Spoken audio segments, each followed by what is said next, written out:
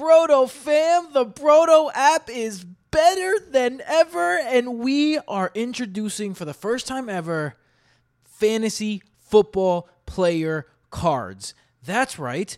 You know, just like a regular card, it's got the player in the front and it's got stats in the back, except this is for fantasy football. In this one, you have the player and all their draft information, including where they were picked, their height, their weight, and all of their measurables, including their vertical, speed score, shuttle, broad jump, bench, 40-yard dash, and cone, and where that was in terms of percentile at their position. You flip the card around, which is nice and dandy. Just put your finger on it, and you have 16 of the most important stats that you need for fantasy, including receiving yards, touchdowns, true target value, average depth of targets percentage, red zone opportunities, points per game, points per opportunity, excluding touchdowns, and tons more. This is only available on the Fantasy Football by Brodo app, available everywhere you can get your stuff.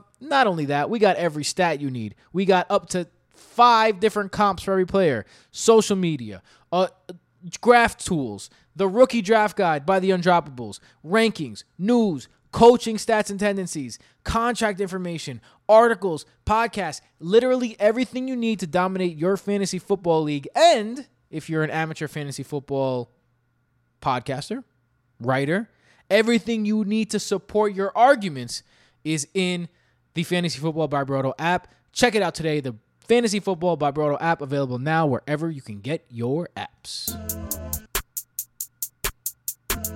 Welcome back to the Brodo Fantasy Football Podcast, presented by BrodoFantasy.com. I'm your host, Tim Petrop, with my brothers, the only 2 twins that give you double that fantasy goodness, Michael and Jason Petrop. Coming in hot, it is the Brodo Fantasy Football Podcast. I'm your host, of course, Tim Petrop, here with the 2 twinsaroonies, Michael and Jason. Michael, we can see your face today. Your camera, you're using a different computer. Your camera's fixed. This is amazing. Yeah, I'm using a different computer. We've discussed it on the pod before, but the camera on my current laptop is broken for whatever reason, and I haven't fixed it, and it just straight up wasn't working. Even the microphone today, that fucking thing. So now I'm using Jason's girlfriend's laptop, but that means Timmy and Jason get to see my beautiful face. And he's using his laptop. You notice how he gives Jason's girlfriend all of the credit, but he says, I have a broken microphone. But so Michael, how did you replace your microphone? No, the microphone on the computer was broken. The microphone's Tim's. And the broken microphone you replaced, but it's not my microphone. It's our Brodo microphone. So suck it. That's enough out of you. Jason, what's good, bro? I'm good. I don't have an intro like that. I'm chilling, killing. I'll tell you what, Jason. Ready to talk football. If you guys were wondering what Jason looks like right now, let me paint the picture picture here. Broad shoulders. He's been working out, right? I watch on the wrist. Clubmaster glasses on. Earbuds. It's a $90 Fitbit, Hold bro. on. AirPods. AirPods. And a shirt that says his little law firm on it. His little powerful law firm on it. Jason's looking OD like he's about to sentence me to life in jail right now. What are these Clubmaster glasses? Yeah. I didn't know that's what they were called. Those are Clubmaster glasses. Well, I pull them off. They look good on you. Speaking of Clubmaster, I don't know what this transition makes no sense, but I'm going to go for it anyway. Speaking of Clubmaster, the guys who dance the best on the field, the wide receivers, are going to be the people that we're talking about today. Top 24 wide receivers. And before we get started into this, I want to tell you right now that... Well, Tim, skip here top we are again. 12. That's what I said. Wide receivers. And then the next 12 on the Patreon pod. As if I wasn't going to say that. We're doing the top 12, and before we get started on that, we do want to let you know, patreon.com/BrodoFantasy is where you can support the show. It is the reason why we can have an app and a website and bring you a podcast, because of our great, wonderful patrons who, for as little as $3 a month, get a ton of extras, including the Discord, our community, access to leagues, an extra episode every week, which you're going to hear the wide receivers 13 through 24 on that episode, like Michael just mentioned. And tons extras, and and also the best perk of them all, you get to support the show. Also, leave us a review on Apple Podcasts or on the Brodo app. In fact, at this point, it would be weird to say that I prefer you to leave a review on the app, not the podcast. Yeah, that's so strange. But leave a review on the app. It goes a long way. When you see most popular apps, you're not seeing the apps with the most downloads that week. You're seeing the apps with the most comments that week. So a little behind the scenes, behind the curtain of that. That's put in place in order to give people like us a chance to get on the top charts. So leave a review, get us on those top charts, and we appreciate the support. BrotoFantasy.com as well. So there is a couple of pieces of little tidbits that happened in the news this week that I want to talk about. Man, Jason, you had to give an early RIP to your sleeper this year, and that was Josh Reynolds. And unfortunately, it looks like I'm going to have to give an early RIP to my sleeper this year, Irv Smith. It's not every day that you hear, like, you know how we feel about coach speak in June. But it's not every day where the head coach, and if you haven't seen this comment, go take a look at it. It's on our Twitter. Mike Zimmer basically says, and I'm paraphrasing here, this isn't his exact quote, "There's no reason to believe that Irv Smith's role will grow this year in the offense. Actually, the person who you should be looking at is Tyler Conklin. He's the person who has been shining in the offense, and he's been making the most strides forward. So you should see him have an expanded role, not Irv Smith." If this is a way to motivate your high draft pick tight end that has been lackluster for the past 2 years, that's an old school way of doing things that I don't really truly understand, probably because I'm 32. I'm not no spring chicken, but I'm also not an old man. If he's being honest, then you got to ask yourself, what is he doing here for team chemistry? Mike Zimmer, definitely not known as a player's coach. What is your guys' reaction to this? For me, immediately when I heard this, I went to my rankings and I dropped Irv Smith down outside of my tight end 1 range, around tight end 14. How did you guys react to this? I reacted. Honestly, Jason, why don't you go first? We saw this happen last year when, Irv Smith was good when Kyle Rudolph was off the field, but Tyler Conklin got a lot of burn, and there's a reason. That's kind of why Michael didn't really like Irv Smith at the end of last season. And if Mike Zimmer is already saying that Tyler Conklin is the guy to watch, and you obviously have to make a note of that because Tyler Conklin got burned at the end of last year, so it's not like he's not pulling a random name out of a hat and just saying, "Oh no, watch out for that guy," to like motivate a second tight end. No, this guy was almost playing as much as Irv Smith anyway last season, so it's tough to hear. Yeah, it's so disappointing because I spent a good portion of this weekend watching Irv Smith highlights just to confirm, all right, I've seen him play, I know what he plays like, I see the stats, they support that he plays well. Let me go again, just take a look at this guy. And within the first 3 highlights, I was like, well, this guy obviously is an exceptional athlete. And if you give him the chance, he'll be great. So it made me feel even better about Irv Smith. And now, Irv Smith, I dropped Irv Smith. I had him at 7. And now he's at 14. That's how much these comments mean to me. Yeah, I haven't updated the tight end rankings yet. Our rankings 1.0 sneak peek, folks, is coming soon. So keep an eye on that. Irv Smith will certainly be outside of my top 12 now as well, because this isn't coach speak Irv is off to a bad start. He really needs to get going. He's having some trouble with the playbook or something like that. This dude came out and said, no, he's not going to have a bigger role. Straight up. Just straight up said, no, we have our tight end room and that's that. Ridiculous. And like Jason said, Conklin, Irv Smith, everyone was like, oh, you see, he had a good end of the season last year. If you look at Tyler Conklin, he basically had the same exact stats at the end of the season last year. Conklin was even a viable tight end every now and then when Rudolph got hurt. So it's but no one ever hears the name Tyler Conklin because he's not the young hope to be big prospect stud type, High draft capital. And yeah, and that's just what seems to be the case. Look, things can change. It's still only mid-June and mini camps are just starting, but certainly not what you want to hear if you were in the Irv Smith breakout camp. Which I definitely was. Second round pick, the guy in 2019 out of Alabama. Like,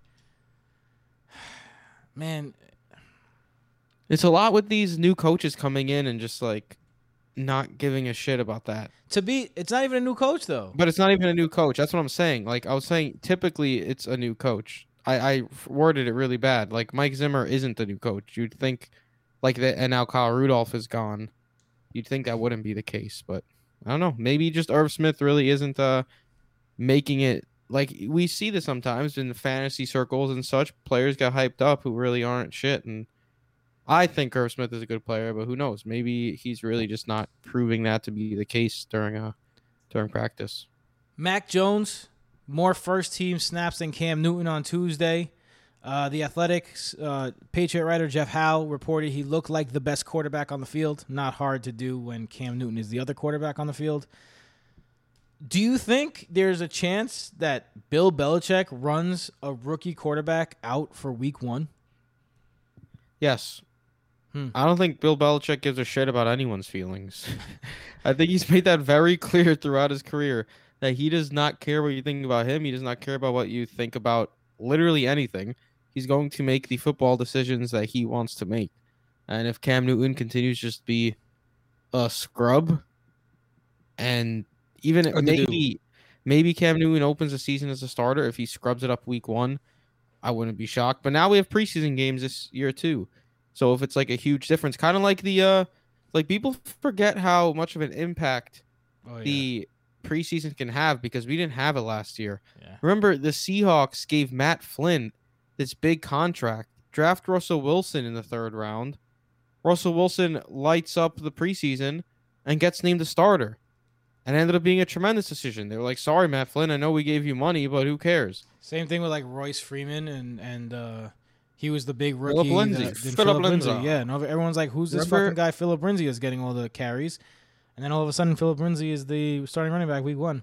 Yeah, but remember that Matt Flynn threw that 6-touchdown game at the end of the year for the Packers, and that basically made him a multi-millionaire. Get that huge deal. And geez Louise, backup quarterback is one of the best jobs, man. Guys like Chase Daniel making $30 million in his pocket to just sit on the bench, work out, have like nutritionists and shit. It's crazy. It's great, but at the same time, like, I'd rather be the starting quarterback. Well, I said it's a great job. I didn't say it's the best job. Michael, you know what? Your logic has thwarted me. Speaking of starting quarterback for week 1, Matt Nagy on Chris Collinsworth's podcast says no when asked if Justin Fields is going to be the starter. Andy is our starter. Nagy has said over and over again that Andy Dalton is the starter for the Bears week 1. Now, before everyone goes and calls Matt Nagy an idiot, it should be noted that do you guys know who the Bears are playing week 1 off the top of your head? Cowboys? No. They're playing Bengals? the Rams. They're playing the Rams at 8:20 on Sunday night.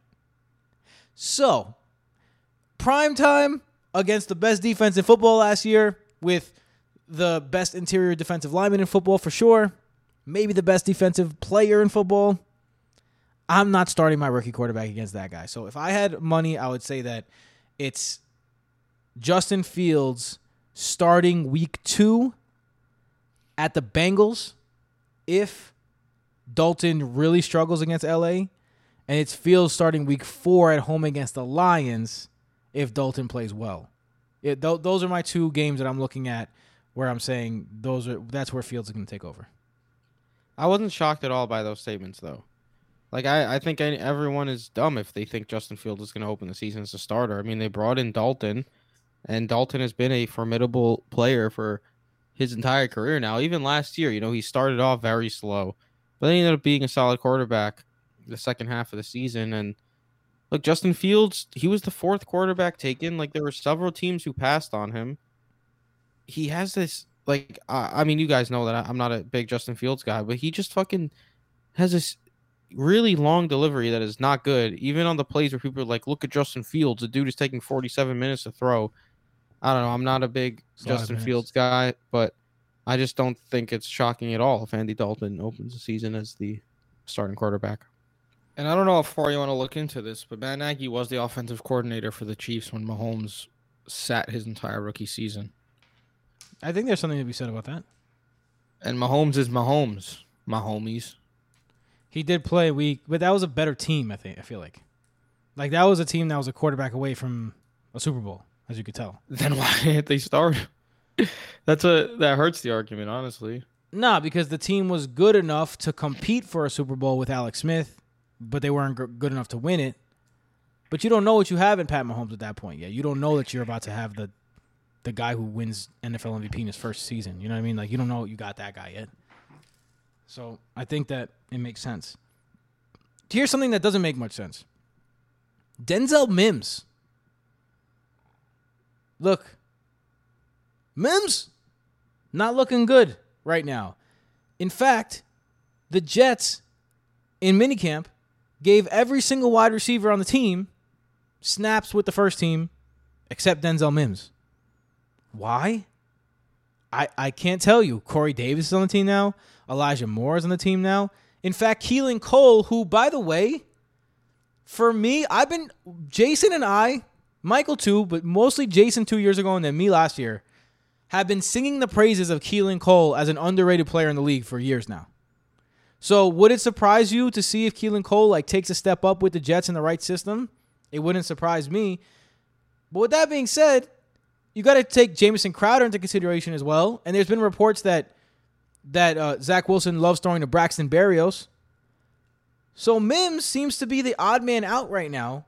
This is a guy who's picked in the second round last year, was projected, like, this dude's 6'4", super athletic, can go up and high point the ball. There is something to be said about the fact that big wide receivers don't usually fit in Shanahan schemes. If you look around at the McVay and Shanahan type teams, they don't really have these huge guys that are just, I guess Cooper Kupp, you could say, is a big guy, but he's a slot receiver. He's not that type of outside guy. And there's been talk that Mims just kind of doesn't fit the makeup of this team. How concerned are you right now if you are a Denzel Mims roster or manager in Dynasty? I mean, you have to be concerned. He wasn't very good last year. Like, I know he didn't get that much opportunity and Sam Darnold was buns, but Denzel Mims never looked like he was a budding star. He had good games. He looked like he has potential, but that's always what it was, potential. So, I mean, it obviously hurts if you see that he's not getting run with the ones, because in order to meet your potential, you need to be on the field. And the Jets just paid Corey Davis. They brought in Keelan Cole. They have Jamison Crowder, Elijah Moore.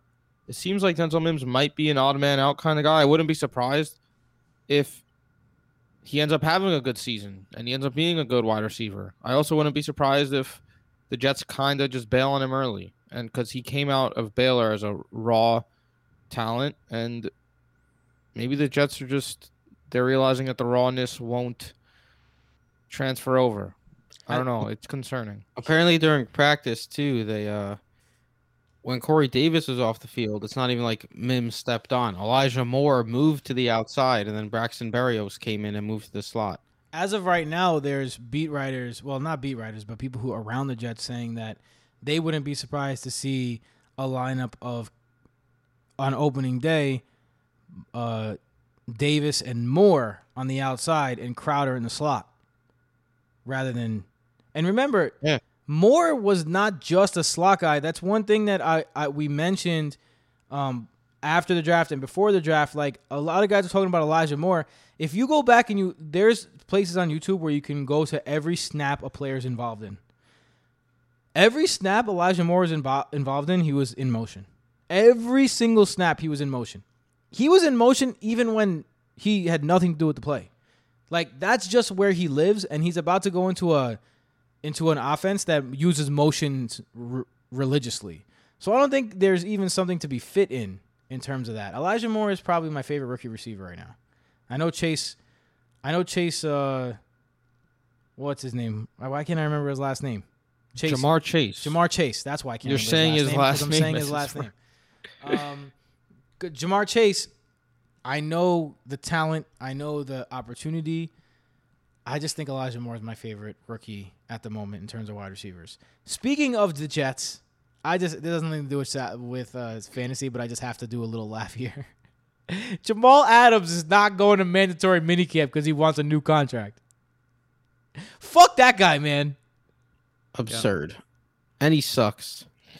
Bro, all he did was talk. Bro, I used to be on the keep Jamal Adams train. I'm going to tell you that right now. But when the trade was made and we got 2... That's because he was a dumb motherfucker. No. Because if you get 2 first and a third for him, then you accept that all day, every day. And I had no problem with the trade because of that haul. But I thought Jamal Williams was a good player. After what we saw last year where, he set the record for most sacks by safety. Whoop-de-fucking-do. The guy was terrible in coverage, continues to not force turnovers, and he keeps holding out for more money. So now you're agreeing with me after all these he's a good no, because you were saying he sucks and he's not worth it. He's a good player, but no matter but he's not good enough to do this, bro. You already got your fucking trade. What are you doing? You're holding out now? What are you doing? And people call this guy a leader. A leader for what? Leading what? What does he lead? Nothing. He hasn't led a thing. All he does is talk about how he's the man, and then he holds out for more money. It's like, I can't take this fucking guy. Thank God he's as far away from the Jets as possible. Thank God. Speaking of Jamison Crowder took a pay cut to stay with the Jets. Reports say that it's at least a 50% pay cut. So I think it's that's important to note. That's definitely important to note because he's coming back. And even more bad news for Denzel Mims. They're going to get Elijah Moore on the field regardless. And the last piece of news I just wanted to touch on before we move on to our wide receivers today.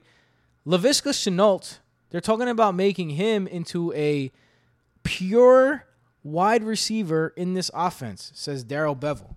That concerns me. I think one of the things that Laviska Shenault, I am not on the Laviska Shenault hype train with everybody else. I'm nowhere near it. I think DJ Chark is being significantly undervalued. I would even prefer Marvin Jones. I just don't think Laviska Shenault is going to have that role in this offense, especially with Etienne kind of taking away what made him special. Darren Bevel. For wide receivers, he's the Bevel. He hasn't produced many wide receivers in his life. Only 3 receivers ever under Darrell Bevel have had over 1,000 yards. So we could hear all this hype we want about Laviska Shenault and, but he's going to get handoffs too. They have James Robinson and Travis Etienne, so how many fucking handoffs is Laviska Shenault going to get? It's fucking May hype season right now, June hype season. And so people are running with it. He's probably going to be overdrafted, in my opinion. Darrell Bevel's not a guy who produces breakout wide receivers. Alrighty then, that is the news. The news that I thought was important. Michael really wanted to get his thoughts on Laviska Shenault. Do you want to talk about Laviska Shenault, Michael? I don't really want to. I just want to agree with you guys, and I think he's I don't know. It's one of those guys that everyone just loves, and it's just becoming one of those folklores. And I mean, he does have some solid comps in the Brodo app, like Michael Crabtree, Justin Blackman, Des Bryant are very solid. Then he has Jordan Matthews, Christian Kirk, and it's all low confidence compared to others. But I mean, we'll see. I'm not a huge Laviska Shenault guy either, and I don't know what people expect in Jacksonville first year in a new offense with a rookie quarterback and multiple weapons on that team. Okay. All right, let's do this. Wide receivers 1 through 12. Before we get started on this one, we're going to tell you that this is the most fluid of our lists. If you look at the talent that is in wide receiver this year, it is kind of nuts how many talented wide receivers there are in the league right now. Like guys that have the ability to end as a top 12 wide receiver are ranked extremely low this year. Like, for example, Michael, would you be completely shocked if Robbie Anderson finished as a wide receiver 1 this year? Yes. Why would you choose Robbie Anderson? Because it's a good example. He's a good player. Yeah, I do not think he has a shot of Man, ending. Jason, let me play this game with someone who's not no, Michael. He will not. Jason, You'd be shocked. You'd be shocked if he ended as a wide receiver 1 this year. You'd be shocked. I'd be shocked. Yes. Jason, would you be shocked? Who else, Tim? Who else? Jason, would you be shocked? Slightly. Anyway, he's wide receiver 37, and he could easily be a wide receiver 1 if he wants to. That's what I'm trying to say. Kenny Golladay is wide receiver 21. He could be the number 1 wide receiver 1 if Daniel Jones steps his fucking game up. Deontay Johnson could be a wide receiver 1. Cortland Sutton could be a wide receiver 1. Deebo Samuel could be a wide receiver 1. These are guys who aren't even cracking the top 24 wide receivers. So when you're talking about wide receivers, a lot of it's going to be who's getting the most targets, who's getting the most burn.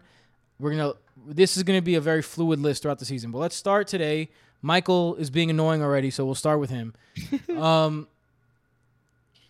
Tyreek Hill is number 1 on the consensus wide receiver list. He is also number 1 in my list. I don't have your guys in front of us, but Michael, why don't you talk about Tyreek Hill to start? Yeah, I actually have Tyreek Hill number 2 behind Davante Adams. Until Aaron Rodgers leaves, if he does leave, that's how it's going to be the case. I mean, there's not much you could say about Tyreek Hill besides the dude's an absolute stud, tied with the best quarterback in the league. And last season was like Tyreek Hill has had some tremendous seasons. Last season was really like his coming out party as an elite wide receiver, I think, where it's like, all right, this guy isn't just like some speed dude. This guy could just do it all. He's a monster. 87 receptions, 1,276 yards, 17 touchdowns. Honestly, a tremendous season. He's locked and loaded this year as a top 3 option at the wide receiver position. And if you take him over Davante Adams, even I would not fault you at all. Jason?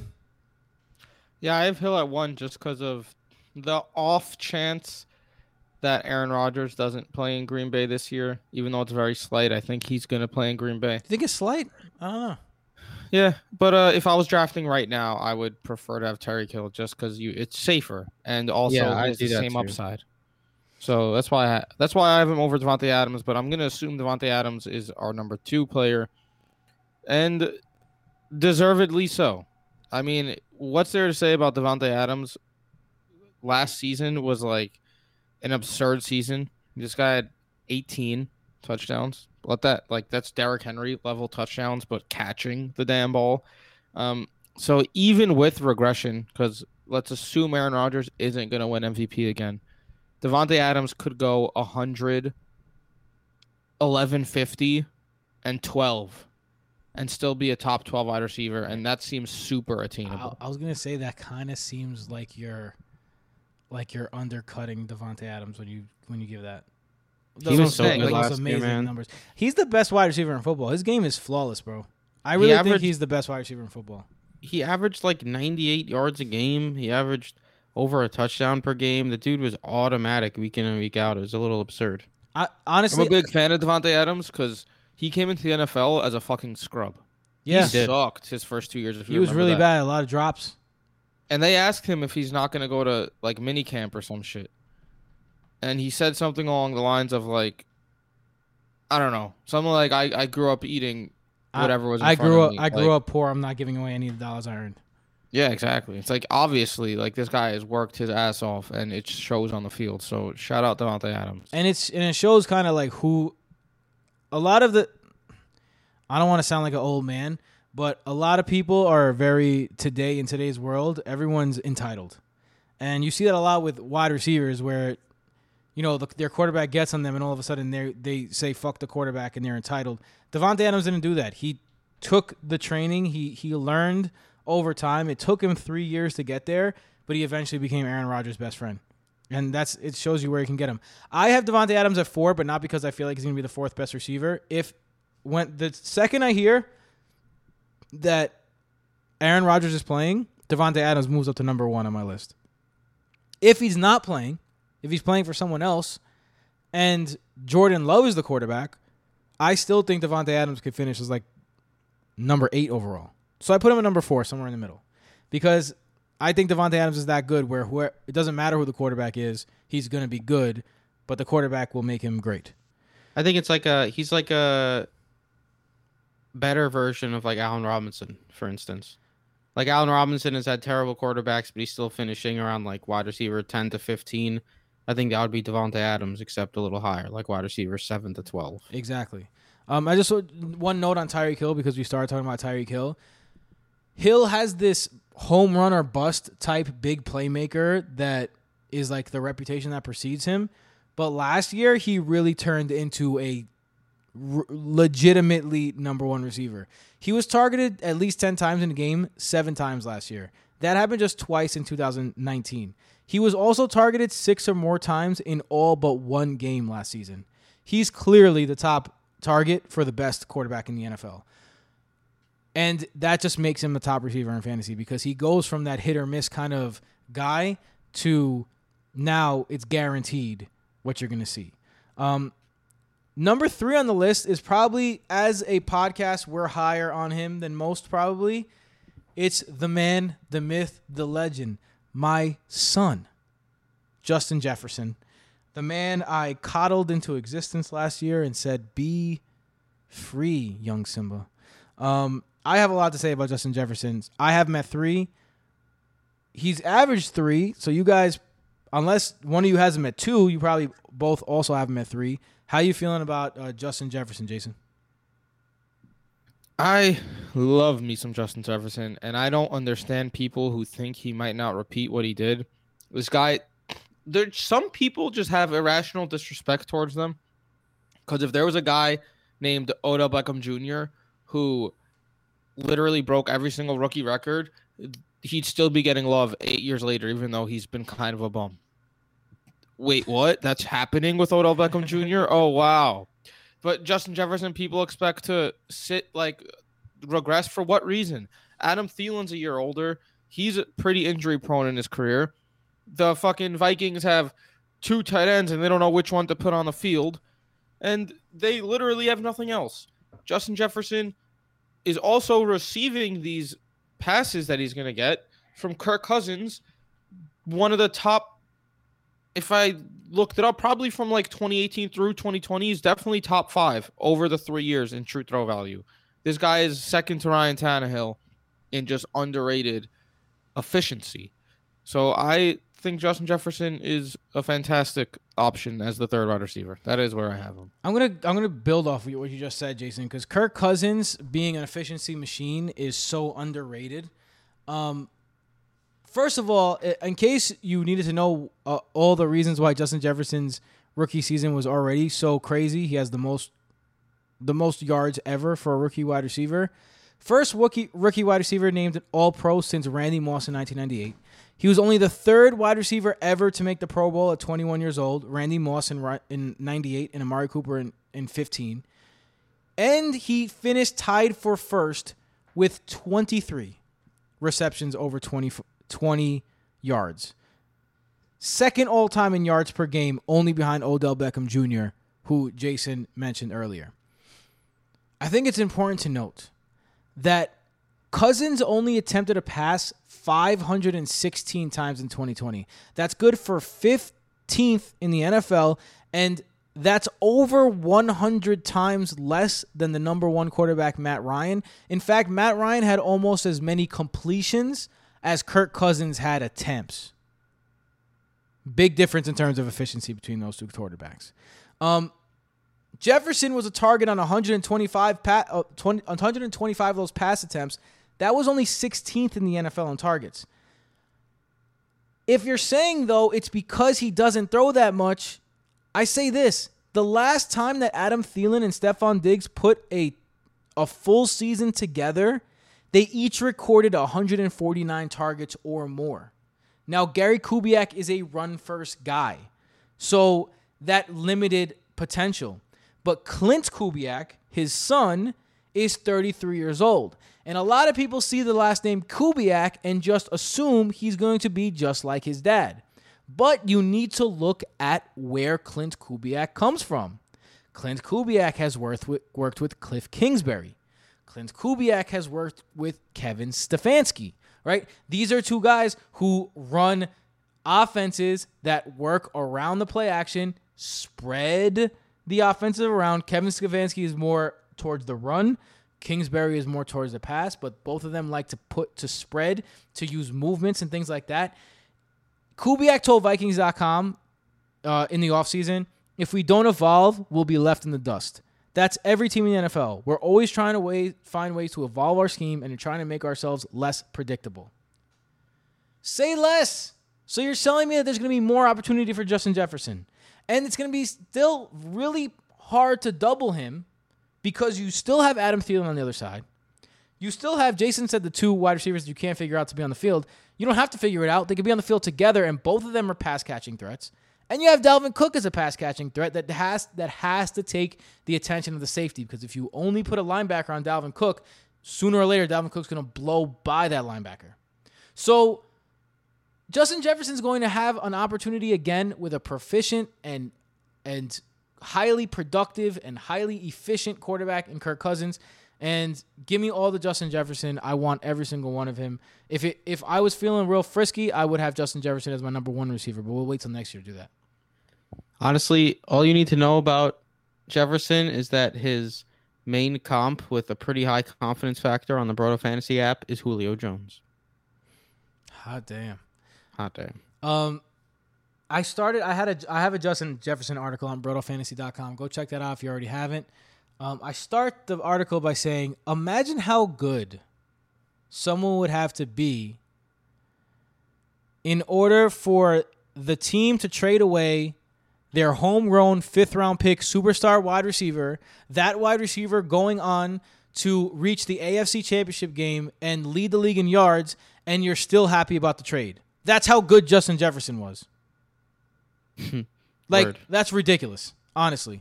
So Justin Jefferson, third overall in our rankings. Coming up at number 4th in our rankings is someone who definitely took a big, giant leap up my rankings with the trade of Julio Jones, and that is Calvin Ridley. He comes in at 4. I actually have him ranked at 5.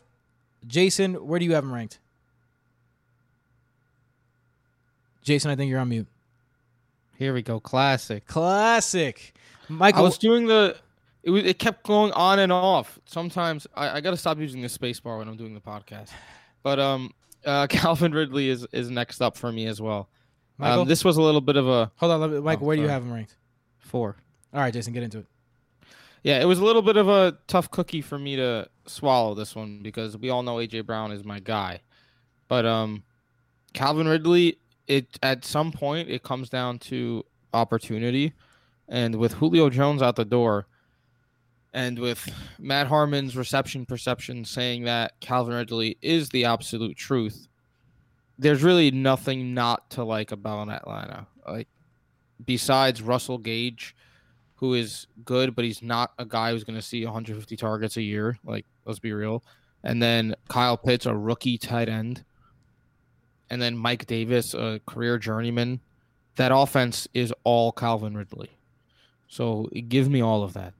That is why he's number 4. And Calvin Ridley has been an absolute stud when Julio has been out the past several seasons. Specifically last year, he averaged over 18 points per game. When Julio Jones was out, he becomes a target hog, and we all know the Atlanta Falcons are going to be throwing a whole lot. Matt Ryan has led the league in attempts last year, was 3rd in the league in attempts the year prior, and Calvin Ridley is going to. I would probably. Are there Vegas odds currently for target leaders? Because I would expect Calvin Ridley to be probably one of the 3 lowest odds. You mean lowest as in? Lowest as in money return if you bet on him. Right. So one of the 3 favorites. Yeah, I mean, Calvin Ridley, you guys know how I feel about Matt Ryan. I don't think that Matt Ryan is good enough to support a top fantasy football offense, which he has not been good enough to support for years now. But with that being said, he is good enough to support one really, really good fantasy player. And this year, that's Calvin Ridley. Calvin Ridley is going to get the ball so much, it's going to be a little head spinning. He's going to be force-fed the ball while the Falcons are down. He's going to be force-fed the ball in the first, in the second, in the third, in the fourth. He is going to be force-fed the ball over and over and over again. So just because of that volume, plus, like Jason said, Matt Harmon confirms what you could see with your very eyes. The dude is open. He's always open. He beats double teams. He's always open. So, yeah, I think Calvin Ridley is a fantastic pick this year. Let's go over to the pick after Calvin Ridley now. If you guys had a guess, who would you say is here? Stephon Diggs. Diggs or Brown? It's Diggs. Stephon Diggs comes in next. I have Stephon Diggs ranked 6th myself. Stephon Diggs was once compared to Antonio Brown. A lot of people don't remember that. He was like mini Antonio Brown. Both picked in the 5th round. Both kind of have the same size and athletic profile. But he never really put together an Antonio Brown season until last season when Josh Allen became the quarterback that I thought he could be coming out of Wyoming, and when Stephon Diggs became his go-to number 1 receiver. There's really no reason to think that that's going to change. I think to expect Stephon Diggs to put up the same numbers he put up last year is, a little asking too much. Like, how many wide receivers have led the league in receiving yards in back-to-back seasons? I don't have anything in front of me, but I think the list goes Jerry Rice, and probably that's it. So Stephon Diggs, uphill climb to reach where he got last year, but still will put together a top half wide receiver 1 finish with Josh Allen, the newest superstar, as his quarterback. So, Stephon Diggs, fantastic here. Michael, how do you feel about Stephon? Yeah, I like Diggs a lot this season.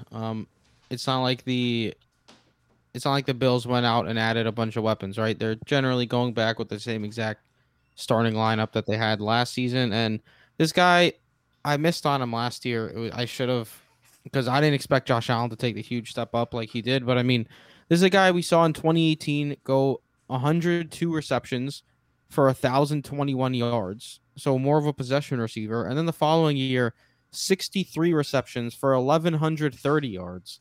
Like, it's absurd. And then he's a deep threat receiver. Like, Stephon Diggs was able to do it all during his time in Minnesota, and the Buffalo Bills took full advantage of that. And last season, he had that career year we've been waiting for. I mean, 127 receptions, 1,535 yards, 8 touchdowns. The dude was an absolute animal, and I don't see why that would change in now his second year with Josh Allen. Facts. Sorry, I'm just in the middle of drinking some water there, Michael. You caught me off guard. Jason, you have any Stephon Diggs notes, or you want to go to the next guy? Because I know you got notes on him.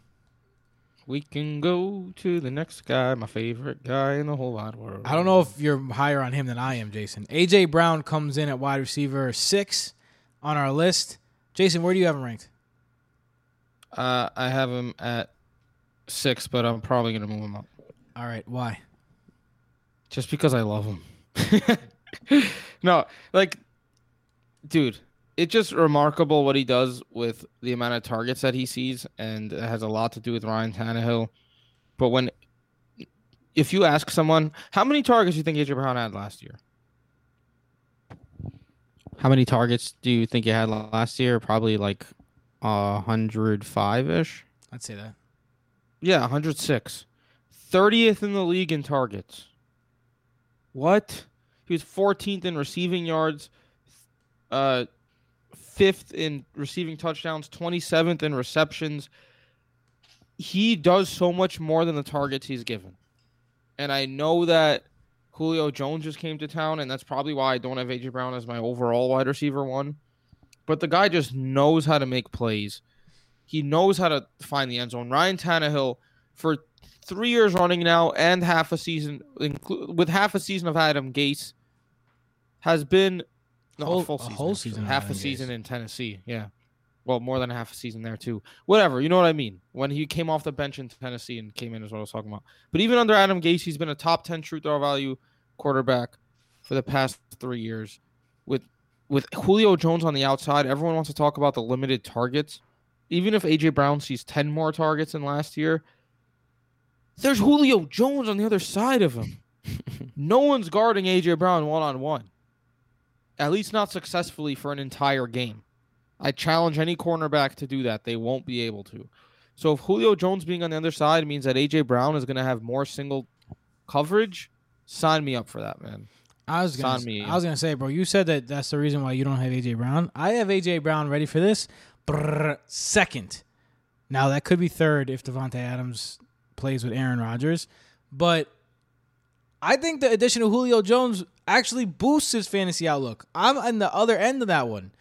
Because usually it's like, oh, Julio Jones in town is going to get less targets. But you got to remember, Corey Davis, gone. Jonnu Smith, gone.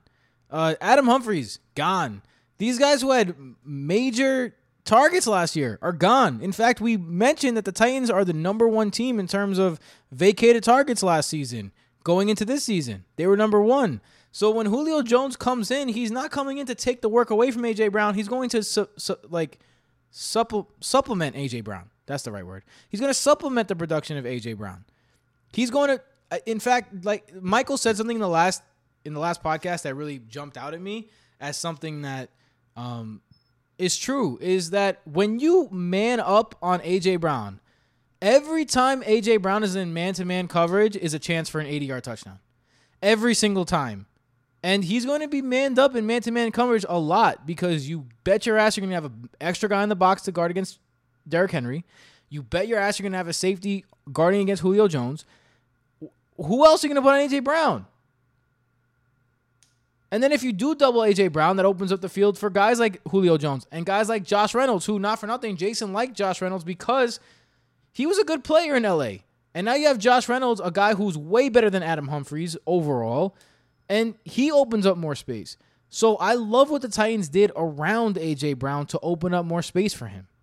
And I think that all these additions are good for him because if he's facing doubles, no matter how good he is, and you see it with Terry McLaurin last year, you see a lot with guys who are just facing doubles. DeAndre Hopkins faces doubles all the time. Allen Robinson faces doubles all the time. It caps you. But now with Julio Jones on the other side, man, and these guys already, like Julio Jones is the number 2. And the reason why he's number 2 is because he wants everyone to know that when you take the number 2 has meaning. And when you take 2 and you make it times A.J. Brown's 11, it equals 22, which is Derrick Henry's number. So he wanted that to everyone know that this is the threesome of force that's going down. That, fuck yeah, if I'm an A.J. Brown roster, like, that's the kind of mutual respect and everyone eating kind of mentality I want. I love A.J. Brown this year, and I love him even more now that Julio's on the other side. He's so damn good, man. It's so much fun watching him week in and week out. I don't know if there's top 3 potential just volume reasons. I mean, let's be real. He's not going to see 150 targets where guys like Davante Adams, Tyreek Hill, and Calvin Ridley more than likely are.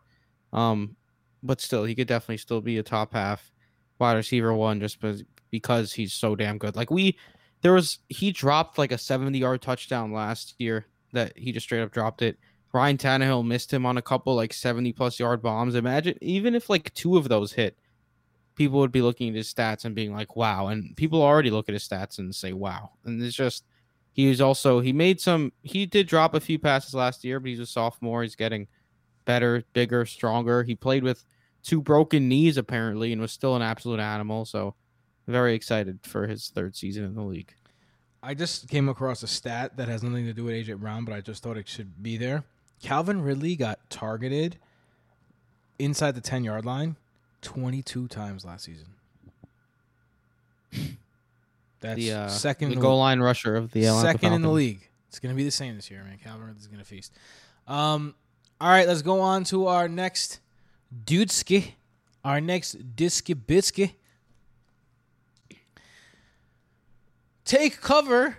Nuke is coming in. DeAndre Hopkins comes in here at number 1, 2, 3, 4, 5, 6, 7. on our consensus board. He also comes in at number 7 on my personal board. Not much to say except DeAndre Hopkins is a consistent killer who Kyler Murray before he got hurt last year was also a killer. 10 straight weeks of phenomenal fantasy production out of Kyler Murray is not a mistake. He hurt himself and he got worse. Also not a mistake. I think Kyler Murray goes back to that form. I think DeAndre Hopkins is one of the reasons. No, at this point, DeAndre Hopkins is probably the safest wide receiver you can pick. Yeah. The True Value Report last year basically said DeAndre Hopkins had a floor of wide receiver 10 no matter who his quarterback was, and that ended up being the case. Basically, he ended up around wide receiver 7 to 9, I want to say. I'm not exactly sure where he ended up, but pretty great. That's just what you're going to get from DeAndre Hopkins. And yeah, if you draft DeAndre Hopkins, I'm not going to be upset at you because you're going to get that big-time receiver who could explode any game. He had a couple down games last year, which was a little frustrating, but that's what happens when you're dealing with a quarterback like a Kyler Murray who has his bads along with his goods. So, yeah, if you're taking DeAndre Hopkins, I'm not going to be upset at you. I have him at number 6, actually. So I think I have him probably the highest of all of us. I had him one spot ahead of A.J. Brown because I do think he's just going to continue to be a very, very, very solid target hog type of guy who's just going to keep putting in work. And I think his touchdown total could certainly increase as well. Here's where we have our biggest difference so far. It's in our next guy here. The next guy, not this guy. The next guy is actually the biggest difference. The next guy is DK Metcalf, someone that I'm lower on than consensus. I have him at 10, but he's our consensus 8 right here. Let me count one more time. 1, 2, 3, 4, 5, 6, 7. He's our consensus 8. Who's the person who has him higher than 8 that makes this where it is? I have him exactly at 8. What about you, Jason? As do I. Oh, okay. So, and I have him at 10. So we're all kind of in the same vicinity in DK Metcalf. What are your guys' thoughts on DK and why do you like him? I think thoughts. Go ahead, Jay. I should really call out one person when I do that. Yeah, bro. You're not an amateur. We're on the Zoom meetings instead of the in-person meetings. It's harder to tell who's going to talk. You know, it is. My thoughts is a second-year wide receiver ended as the 5th overall player last year on only 129 targets after seeing 100 targets his rookie year. I expect the 129 number to go up because Tyler Lockett is just an anomalous human who you can't put a finger on, and I expect DK Metcalf to steal a few more targets from him this year because there were times where Tyler Lockett just seemed like he wasn't even on the field last year. 83 catches, 1,300 yards, 10 touchdowns, and he's playing with Russell Wilson. Russell Wilson, no matter whether he's throwing the ball 5 times or 100 times, he's going to find DK Metcalf. He had 83 catches last year. I think DK Metcalf, if given a little bit more opportunity, will flirt with 100 catches, and that behemoth of a human getting around 100 catches is good. It's going to be good. And Brian Schottenheimer is gone. Ding dong, Schotty's dead. I've been waiting for this moment for years. Pete Carroll is still there, which is annoying, but man, you guys know how I feel about Brian Schottenheimer. I legitimately think he's wasted the prime of one of the best quarterbacks we've seen in our lives, and it gets me so mad even thinking about it. But like Jason said, DK Metcalf had a tremendous sophomore season. There's no reason to think he would decline for any reason, or even if he has a neutral season, drafting him as the 8th wide receiver still makes sense. And he's entering his 3rd year, so you're just playing with house money if he improves. Here's what I will say about that. Yes, you guys are right about everything. It doesn't concern you how drastically he fell off last year? That was when the entire league was calling out the damn plays that they were running because Brian Schottenheimer sucks so bad. Like like defenders literally said they knew what plays were coming, and they did not change their playbook. They did not adjust. They just kept running the same exact offense that they were running that absolutely dominated in the first several weeks when it was new. And then guess what? If teams know what you're going to run, there's going to be issues there. So I'm not super concerned about that. I think it's more the offense as a whole and not really a DK Metcalf problem. I think there is something to be said. Now, I'm high on Metcalf. I think he's a wide receiver 1 this year. It's not like I'm low on him. But I think there is something to be said about the fact that DK Metcalf does have a limited route tree. And this is something that they talked about when he was coming into the league, right? He couldn't run around the cones. There's a purpose for it. And can this guy come in and out of cuts quickly? Can he get open? And he's really successful on these 9 routes, and he is really good on these go routes. He's really good on the deep post. He's really good on the deep flag. But these over-the-middle things, these shorter passes, it's just not his thing. So he's a little easier to game plan against. He's like a taller Tyreek Hill to me. Like, I think eventually he'll get to that point where he gets 10 targets to a game, or like at least, like that kind of player where he's at that level. But the consistency is what's killing me right now, because I think that without that consistent tree of routes, it's going to be hard to get to that next level of echelon. Do you know what I'm saying when I say echelon? Like that next level of player. Yeah, that's what echelon. Yeah. Right. So I think that, for DK, we live in New York, so I'm around a lot of Hispanic people. And every time I hear DK, I always think of something, because I work with a lot of Hispanic kids, and before they say anything, they go, DK. And then they say it. So, like, I always get ready, like, DK, Metcalf. But, yeah, so DK, which is like, look. It's something to be said. I'm not saying that it's a really bad thing or anything like that. It's just something to be said. So here's where we have our first divide, I feel like. Keenan Allen comes in as wide receiver 9. I've got him as wide receiver 13. Where do you guys have him? I have him at 9. 7, 9, 13. Okay, I mean, we're not that far off. Why? Tell me why I'm wrong. Because it's Keenan fucking Allen and Justin Herbert. They're going to light the world on fire this year. First of all, I just need to say that Keenan Allen has now played 14 games or more in 4 straight seasons. So don't try to convince yourself that he's injury prone again just because he missed 2 games last year. That was a fluke. Now on to what he can do this season. He saw 147 targets last year from a rookie Justin Herbert and only turned that into 992 yards and 8 touchdowns. Justin Herbert had one of the best rookie seasons ever, and I think he's going to take a very big leap forward this year. And if he takes a leap forward, that means more efficiency for Keenan Allen. So we have a second-year quarterback who could take an MVP leap this year with the guy who's guaranteed to see at least 150 targets or around that number. The last 4 years, Keenan Allen has seen 159, 136, 149, 147 targets. So if he's seeing around 150 targets from an MVP caliber quarterback, then he's going to have around 100 catches, probably 12 to 1,300 yards. And if he gets a little lucky near the end zone and is able to score like 14 touchdowns, then he's a top 5 receiver. 14. If he scores 8 touchdowns, then he's a top 10 receiver. I think the sky's the limit for Keenan Allen this year. It's all about Justin Herbert, man. Yeah. And now Anthony Lynn is gone. Tim. I thought, wow, that was mad funny. See, Zoom things. You can't see Tim. Tim just gave like a fist pump, hype that Anthony Lynn was gone. I thought he got mad about something. I thought something like happened with the recording. That's why I paused. I wasn't hyped that Anthony Lynn was gone. I'm hyped that the Mets just won.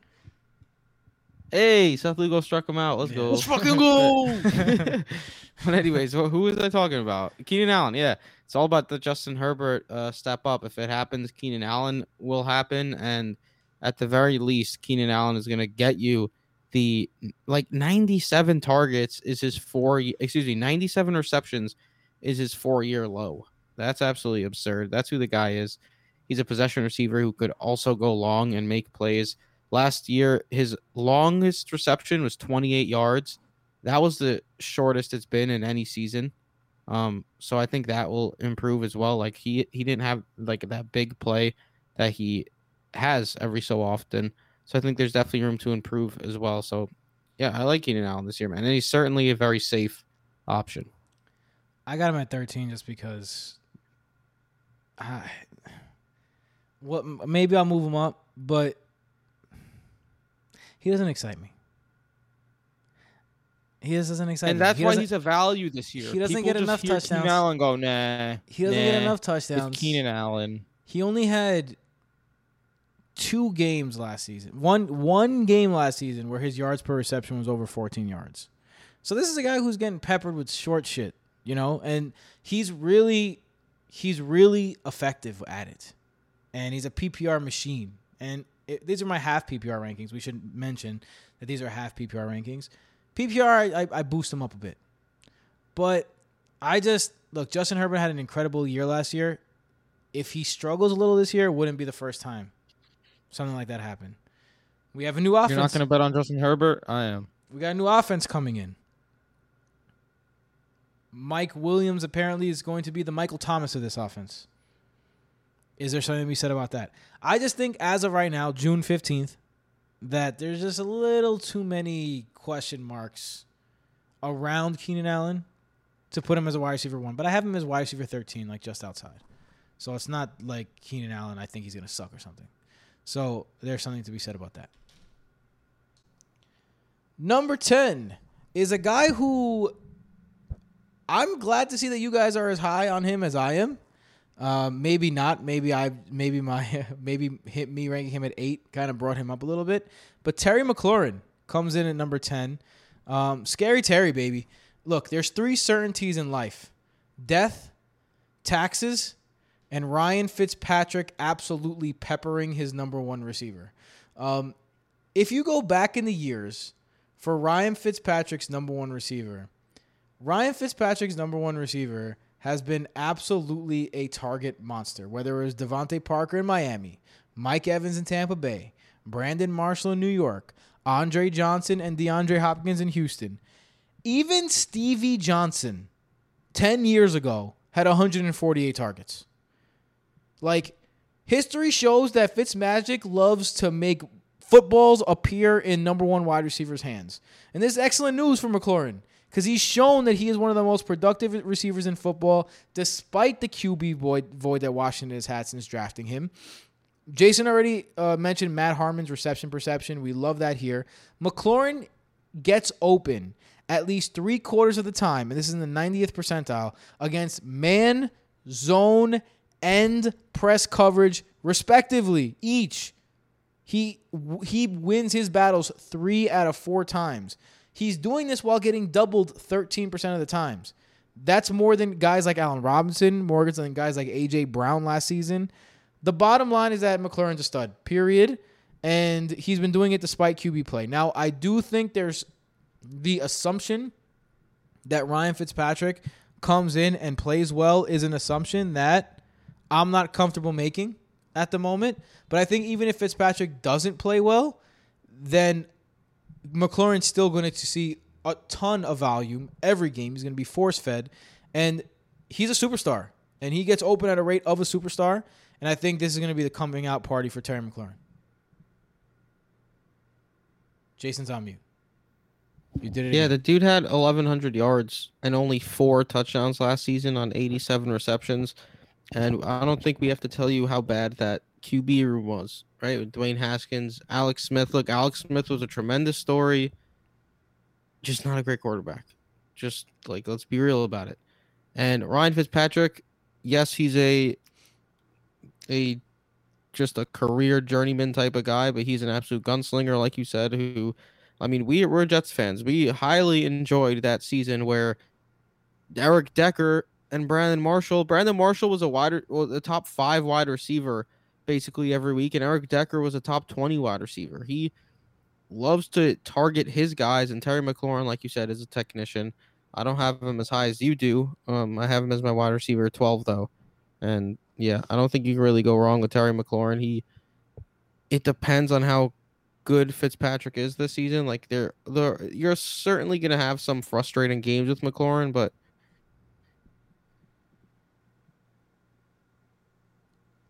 he could be a better player. And also, like, some people might make Washington is a better defense, less like garbage time argument.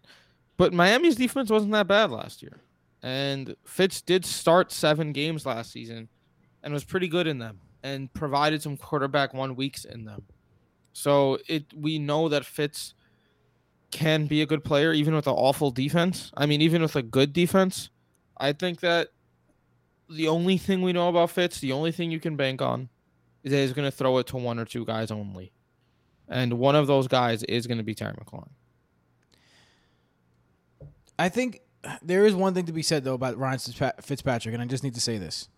The last time Ryan Fitzpatrick went into a season knowing that he was a starter was his second season with the Jets, and he threw more interceptions than he did touchdowns. Ryan Fitzpatrick has always been the type of guy who succeeds in situations where he doesn't expect to be the starter because he could play Ryan Fitzpatrick-ish. Free, nothing really to lose, no holds barred. That changes now. So I think that assuming Ryan Fitzpatrick is better this season is an assumption, like I said, that I am not willing to make at the moment. But with that being said, Ryan he was pretty great last year in Miami, though.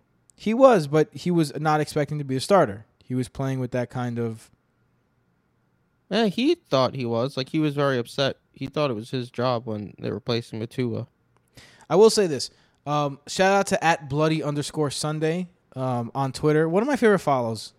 A guy who came into Twitter with with kind of a bad take that I didn't like, but since then, me and him have kind of become pretty buddy. I like his takes. I like his stats, and I also like his opinion on things. Ryan Fitzpatrick's passer rating from him in the last 3 years compared to his first 13 years. His passer rating is up 15 points. His completion percentage is up 6 points. His yards per attempt is up over a yard. So Fitzpatrick has definitely been a better player in the last 3 seasons. So there is something to be said about that. So just putting that out there. All right. Number 11 on the list, Michael Thomas, the tank engine. Michael Thomas is going in like the 3rd round right now, ADP, and that is an absolute steal. Now, you don't know who the quarterback is going to be. It does seem out of camp that Jameis Winston has the edge on Taysom Hill. I'm still banking on Taysom Hill personally. I think Michael Thomas is being significantly overrated. He goes from breaking the catch record to having... Over or under? Overrated. I mean, underrated. I'm sorry. He's being ridiculously underrated. He goes from the catch record to an injury-plagued season. Everyone acts like he all of a sudden are hating on him. He's just a slant guy. It's a ridiculous thing to say. It's a ridiculous statement to make. And Michael Thomas here, although I have him ranked here as well, I think he's a steal here. So I think Michael Thomas comes next, and I have him at 9. He comes in as 11 on our consensus list. I'm a little concerned about Michael Thomas just because of the quarterback situation. Like I'm not of the Michael Thomas has always sucked mold, slant boy or whatever. But I do think Drew Brees was basically perfect for that, though. Like, him and Drew Brees was a perfect combo. And last year, in his time with Taysom Hill, he was good. But, like, 40 receptions, 438 yards, and 0 touchdowns in 7 games is not something that really excites you. And I don't think he's going to be that overall wide receiver 1 type guy that everyone thought he was going to be, like a couple of years back. But I do still think he's going to be a very solid receiver. I have him at wide receiver 14. I think he's going to be more of a wide receiver 2 than a wide receiver 1 this year with the question marks in that quarterback position, because I also think it's going to be the Taysom Hill show and not the Jameis Winston show. I'm a little concerned about his personality. I hate to be that person. I hate people who are that person. This is probably the first time I'm ever saying this in my life. But the guy became a total fucking prick last year. Just a giant diva. He missed a game just because the Saints were fed up with him. And this is a team who was vying for the playoffs, who had a shot at like a bye. Like that means something. And now Drew Brees, the leader of the locker room, is gone. You think Jameis Winston's gonna stand up to Michael Thomas? You think Jameis Winston's not gonna be a little bitch if Michael Thomas yells at him? I feel like Jameis Winston would be the bitch in that scenario.